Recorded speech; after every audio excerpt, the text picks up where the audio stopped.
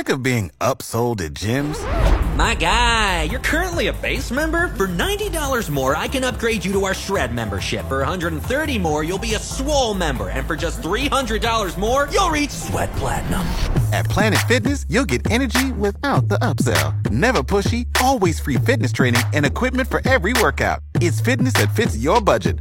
Join Planet Fitness for just $1 down and $10 a month. Cancel anytime. Deal ends Friday, May 10th. See Home Club for details. All right, well, looks like we're starting off with Ben and Mike and Art, so let's get started. Good morning, Ben. Good morning, Bob. Morning, sir. A couple of questions. One, I've got a couple of tomato plants here and that has survived the winter, and they're probably 4.5 feet tall and covered with blooms. Okay. I was wondering, are they not making tomatoes because there's not enough daylight yet in the cycle? Probably has more to do with the temperatures. They don't set fruit until the night temperatures start warming up. If they're making flowers, then you know that it's they're certainly capable of it. But we're still in the 40s where you are. I've been down in the 30s several nights recently, and we got to get those night temperatures up to about 55 or 60 before they're really going to start setting fruit. I got you. The other question I had is my beets. Of course, many of them have two stems coming out of the seed, right? And I query whether I might dig those up, separate them, and plant them. And have two beets, or is that rewarding? Usually, you end up killing both plants trying to do it. And here's the deal: you don't really have two stems coming out of a seed. When you open that package of beet quote seed, and it looks like all those little burrs down in there. Every one of those is actually a capsule that normally has 4 seeds in it, but they just don't go to the trouble to try to extract the seed from it, and that's why you frequently get multiple sprouts out of what you thought was one seed that you're putting in the ground. You're really better off, beet seed is cheap, and you would be better off just, in effect, pinching off one of those and eating it than trying to get it out of there because of that. You know how hard that little capsule is. To try to separate that out, you're most likely going to break off both of them and have nothing instead of having 2 plants. So, that's what I would suggest. You can try and experiment. It's also not really practical. I've thought about taking and soaking that seed in water or something, trying to break it up, that capsule, and actually separate out the individual seeds, but it's generally just not worth the effort. If it's a real pain, you can always go with a seed tape. I would think they may actually do that pelletized seed. I know they do that in carrots.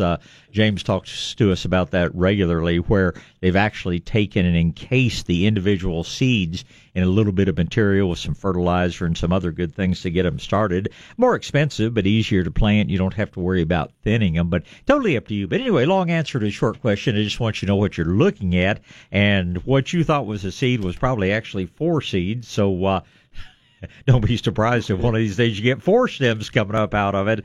But by the same token, and that's one reason too that sometimes, if you leave both of them to develop, you'll have what looks like a 2-lobed beet down on the bottom, just a really odd-shaped beet. Those are just 2 roots that grew together, fused together because they were in such close proximity. So I guess that's Beets 101. Okay. Many of my beets, notwithstanding the ground is pretty soft, many of them just they after they get about 3 inches tall, indeed from the inception, they're just laying over. They're not, nice vertical beets. Are they in full sun? No. Yeah, see, that's what they really need, because that's what the problem is. Yeah, the sunlight. There's a hormone in the stems of plants, beets and most other things, that causes the cells to elongate, to stretch, as it were. and that is broken down by sunlight. So when you have bright sunlight, you get a much more compact and a much stronger stem coming up. When you don't have as much light, those little stems just stretch out, and it's like you say, you just get tops lying over, and typically you don't get as large a beet because you don't have enough sun to keep manufacturing those sugars, which is what any root vegetable is really all about. Okay, so you just kind of spinning your wheels when you plant them in the shade. Yeah. They're just, the problem with, so many of us have gardens that just the trees around them have grown up and it gets shadier and shadier. There are a few things that will do okay in those situations. Lettuces, for one. And some of your other leafy vegetables, spinach will do in partial shade. Chard, not quite so much. Bok choy will do in partial shade. But your root crops and certainly your tomatoes, they've got to have that full sun along with eggplant.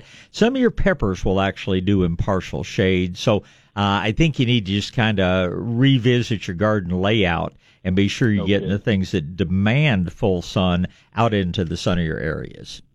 Sure appreciate it. Always a pleasure, Ben. I appreciate the call this morning. Thank you, sir. Yes, sir. Bye. Goodbye. All right, next up is going to be Mike, and then it'll be Art and Clark. Good morning, Mike. Morning, Bob. Morning, sir. Listen, don't get me wrong. I love barn swallows. I mean, they do a heck of a job on insect control and everything else. I've got several nests here around the house and stuff, but there's this one area outside my kitchen door where I've got a porch overhang, I guess about 8 by 16, and I remember that you suggested 1 year to paint it a sky blue color. That may or may not work with the barn swallows. It works with the wasps and it works with the mud daubers. But I don't know that the barn swallows are going to pay any attention to that. And yeah, I know the feeling. The nest is not that bad. It's the 3 inches of poop that pile up on the ground underneath it that gets real old. Well, yeah, and and I remember that you said that there was a certain shade of blue to paint. Well, that's again, that's not. If that works, but. I don't know about knocking the nest down. They'll come right back again. But anyway, I don't know. Have you got any ideas? Well, I don't know if the blue will stop them or not. Like I say, I know it stops certain insects, and if you want to try, it's just it's what they call haint, H-A-I-N-T, haint blue, and it's just sort of a sky blue color. But I don't know that that's going to do enough to stop the barn swallows. I'll tell you what will normally stop them completely is if you go to some gag shop or maybe even a nature store or something like that and get a fairly realistic rubber snake and find a way to nail it up. I mean, we have one of our native snakes is called the Texas rat snake or Lindheimer's rat snake, and the main thing that it eats is birds. They are climbers. They will go up. Around my home, I have white columns around that support a porch around 3 sides upstairs, and they've kind of got those grooves in them.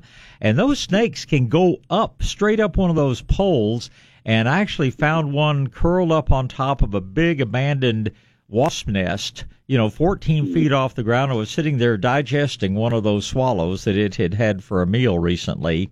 And so they are deathly afraid of snakes. And, from their little swallow brain perspective, it's probably a good thing because the snakes will eat them. I think if you can find a way to suspend something like that up there, I think that you may get some comments and questions from some of your guests that happen to look up. Most people never do, but if you want to experiment with the blue, it's haint blue. It's a light blue shade, but I personally think that a realistic looking snake is going to do more to run them off than anything else. Other thing I've seen people do is actually take and put some sort of very rough material up there. Like I've even known people to take a board, drive a bunch of nails through it pointing outwards, and then just use one screw to attach it. You just want to make it uncomfortable for them to light and try to build a nest on that surface. And anything you can do to accomplish that. I've had people that would take and just roll a little small roll of chicken wire, 3-4 inches in diameter, and staple that up. But it's in my experience, it's got to be more of a physical or frightening barrier to them. Some people use owl decoys and put them around their porches because owls, of course, also eat a lot of nesting birds, and you might give that a try. The paint, maybe I've not. Tried the owl thing. I've tried the owl thing. It doesn't work. Yeah. So anyway, okay. So where do I get these snakes at Wild Birds Unlimited? If Bill doesn't have them out there, my favorite ones is store there on Northwest Military in Huebner. He probably knows who will, but I think probably Bass Pro probably has them. Just about any outdoor shop like that's probably going to have them. Okay. All right. Well, I'm gonna give that a shot then and see. Yeah, instead of painting it, because my wife wasn't really, all that keen on painting the underside of the porch blue. Well, it's a light blue. It's not that bad. I just had my porch replaced, and I've got to get up there and paint it. But it does stop the wasp. It does stop the mud daubers. I tell you what, I'll make a note to ask Howard Garrett today because he broadcasts about 40 different radio stations or something, and I'll ask him if he's got any idea about how his listeners have stopped them. So we'll try that and see if he's got any other recommendations. Okay, one other quickie. I called several weeks ago about moving my purple sages. I never have gotten a chance to do that. I've got the holes prepared and everything else, but is it too late to move them? Well, here's the thing. They need to have a chance. The hotter it gets, the more they transpire, the more they need to have a root system to take moisture up and, move it through the leaves. This has not been a hot spring. This has been, I never use the word normal when I talk about weather, but this has been more of a typical spring. It hadn't been real hot, hadn't been real cold, has been fairly moist. So just the sooner you get it done, the longer the period of time those plants will have to get some roots restarted before the hot weather hits. So if you were to transplant them today, the weather stays like it is for another 6 weeks, should be no problem at all. You transplant them today and next week it decides to go to 90 degrees and stay there, not going to do so well. But I'm in trouble. Yeah, bottom line is just get it done as quickly as you can. Okay. All right. I've got my taters in the ground already. And good. So, and looking forward to a good crop and got my vines trimmed up, peaches pruned and everything else. Well, then you ought to have time to transplant those sineses sometime soon. All right. Thank you, sir. My pleasure, Mike. Thank you, sir. Goodbye.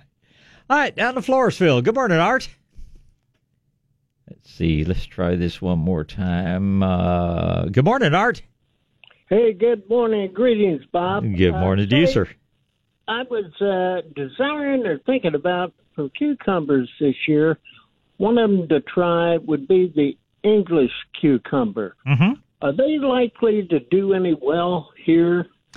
For me, the English cucumbers do not produce quite as quickly as some of the others do, but I've grown very good English cucumbers. I think the variety I've grown is called Chelsea Pride or something like that.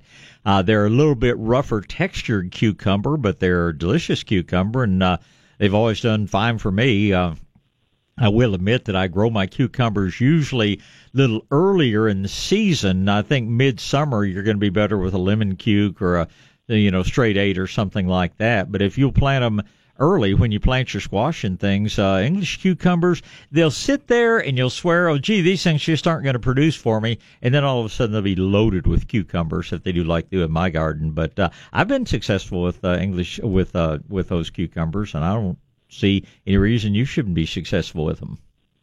Well, okay, good. I've got probably a 6-foot trellis, 2x4 squares of wire.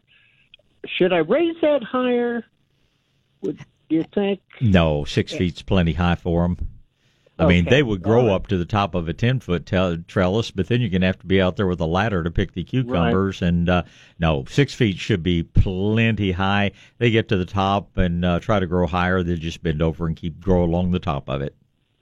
Thank you, Bob. You're very helpful and very optimistic. So we'll give it a try. Very good, Art. Let me know how it works out for you. Yes, sir. Thank you, sir. Bye. Goodbye. All right, Clark is next, and it's going to be Clinton Richard. Good morning, Clark. Good morning. Morning, sir. My question is about trimming oak trees. I need to trim some oak trees today. Okay. And I know that the philosophy changes over whether or not to paint them when the cuts. What's the current thinking on that? Well, the current thinking's always been the same, unless you're a lazy bum tree trimmer that doesn't want to do the work he needs to do. We've always recommended, the Forest Service has always recommended, every wound, every time. Now, it doesn't have to be pruning paint. The wounds remain potentially infectable for 8 to 10 days. So anything that seals that wound up. In fact, I've had a couple of good arborists tell me that they feel like just a water-based latex paint is just as good, if not better, than the pruning paint. But you just want to seal it up because, especially in a wet year like this, there will be lots of spore mats from the red oaks. And that's what we're trying to protect against. The little insects called the nitty-doodly beetles that go to feed on the sap on a pruning cut, and they have previously been feeding on the sticky stuff on one of these spore mats, and they transfer the fungal spores which cause the oak wilt to the wound. So the smaller the wound, the faster it seals up. The bigger the wound, the slower it is to seal up. But I still go with what every good arborist I know says, and that is prune or paint every wound every time. Okay. I had heard Howard Garrett had a different thinking on that, and I thought you had changed your thinking. No, Howard's up in North Texas, and they have very little problem with oak wilt up there. The reason that there has not been a lot of time and money put into solving the oak wilt problem is that it affects basically probably about 20 counties of Texas are about the only places that really have severe oak wilt problems, and that's the Texas Hill Country and surrounding area. And none of these research institutions are going to, spend the money to create a product that is only going to be used, by a few tens of thousands of people. Now, believe me, if this was a problem that was spreading through the heavily populated Northeast, or, if suddenly Houston were overrun with oak wilt issues, yeah, there'd be a lot more people spending a lot more money on it. But there is, and I certainly respect Howard, and a lot of the things he says are true. He says, well, what about all the damage that gets done by hailstorms and windstorms? And it's true, we don't get those wounds painted, but at the same time, we sometimes get oak wilt centers started. The other problem, too, is that so many people don't prune properly, and they go and I was guilty of this 20 years ago. I thought you wanted to make the cut as far back up flush against the trunk as you could. That really slows down the healing. You always want to leave that little branch collar, which is somewhere between a quarter and maybe 3/8 of an inch, out, and then those wounds heal over pretty quickly, especially the small wounds. But it's just, you're just playing Russian roulette, and you might prune for years and not have a problem, but because of the way the roots are fused from one tree to another, you get oak wilt started, and it's almost impossible to stop. If you've got a big motte of trees in rural lands, they go in and they trench, and it still jumps the trench about 40% of the time. In town, boy, with the underground cables and water lines, gas lines, it just becomes really, really difficult. And when you get in the habit of it, it's just not that difficult. And sometimes in pruning, and I have to prune on my oak trees to keep the cows from eating on them and leaving wounds on them and things like that. But I'll start fairly far down and then, cut a 2-foot section at a time, and I don't stop and, paint every one of those wounds. But when I get up to my last cut, it's just not that much trouble to spend an extra 1.5 seconds coating it with spray paint of some sort. And like I say, it doesn't have to be pruning sealer. In fact, a lot of the arborists say that water-based paint probably works better. But I still think it's a good idea because I've just seen the devastation of oak wilt, and I just think it's worth doing everything you can to try to prevent. Yeah, I've seen several acres wiped out here. Okay. Well, thanks for the advice. I'll get me some spray paint. That'd be easier than brushing it on. Oh, yeah. Yeah, I wouldn't use fluorescent orange, but just go grab a can of the cheapest stuff you can find, Clark, and it'll do the job for you. Right. Okay. I'll do that. Thank you. Appreciate the call. Thank you, sir. We get Clint in here before the news break. Good morning, Clint. Good morning. That got me worried. Any oak wilt in Medina County? Oh, yeah. Yeah, you got lots of oak wilt around Medina County. Okay. Well, I was calling to see what variety of grapefruit does well in this area. Grapefruit is typically not cold hardy. And but I say that one of our employees' parents have a tree in their yard that's been there for 20, 30 years, and it produces every year. It's an old sour grapefruit. It's not one of the sweet, fancy red grapefruits. But you can, I know Rio Star is a real popular one. But you're always taking a chance because grapefruit's going to make a big tree. It's going to be hard to cover, and they're all going to be a little bit more susceptible to freeze damage than your satsumas are. But if I were, I would. You can talk to the people that produce. Brazos Valley Citrus is one big citrus producer. Bechtel, trying to think of the other name of the. There are really only 2 citrus producers in Texas, and it's illegal to ship citrus from any other state, from California or Florida or anything like that. But I tell you what, I will ask if they have any varieties that they think are more cold hardy. But I think you're going to find with a grapefruit just planted on the south side of your home, you're down in Devine, which should be a little bit warmer than San Antonio, but you'll get a pretty good frost down there every couple of years. So just be aware that you may occasionally get a little bit of freeze damage to it. Well, a friend brought in one from work. They had someone like that has a big old tree for years, and it was actually really good. It had a lot of white, light white. Oh yeah, yeah.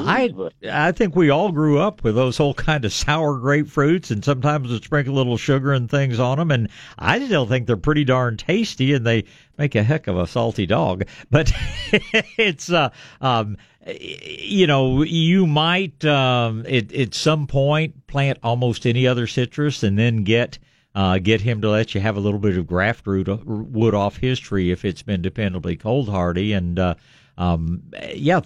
are trees out there, but I don't know that anybody's propagating them for sale. Any chance they come true from a seed? Oh yeah, but then you got about a 6 or 8 year wait to get them up to producing size. But absolutely, no, I think it'd be a great thing, and that way you never have to worry about sprouts coming off the rootstock. I'd grab some seeds and get them started, and you're a young, patient man, so first thing you know, it'll be producing. I don't know about that one. But well, I say close to the truth if I don't tell the absolute truth. Hey, is that your only question? Yeah, that's right. Okay. I appreciate your time. Well, I appreciate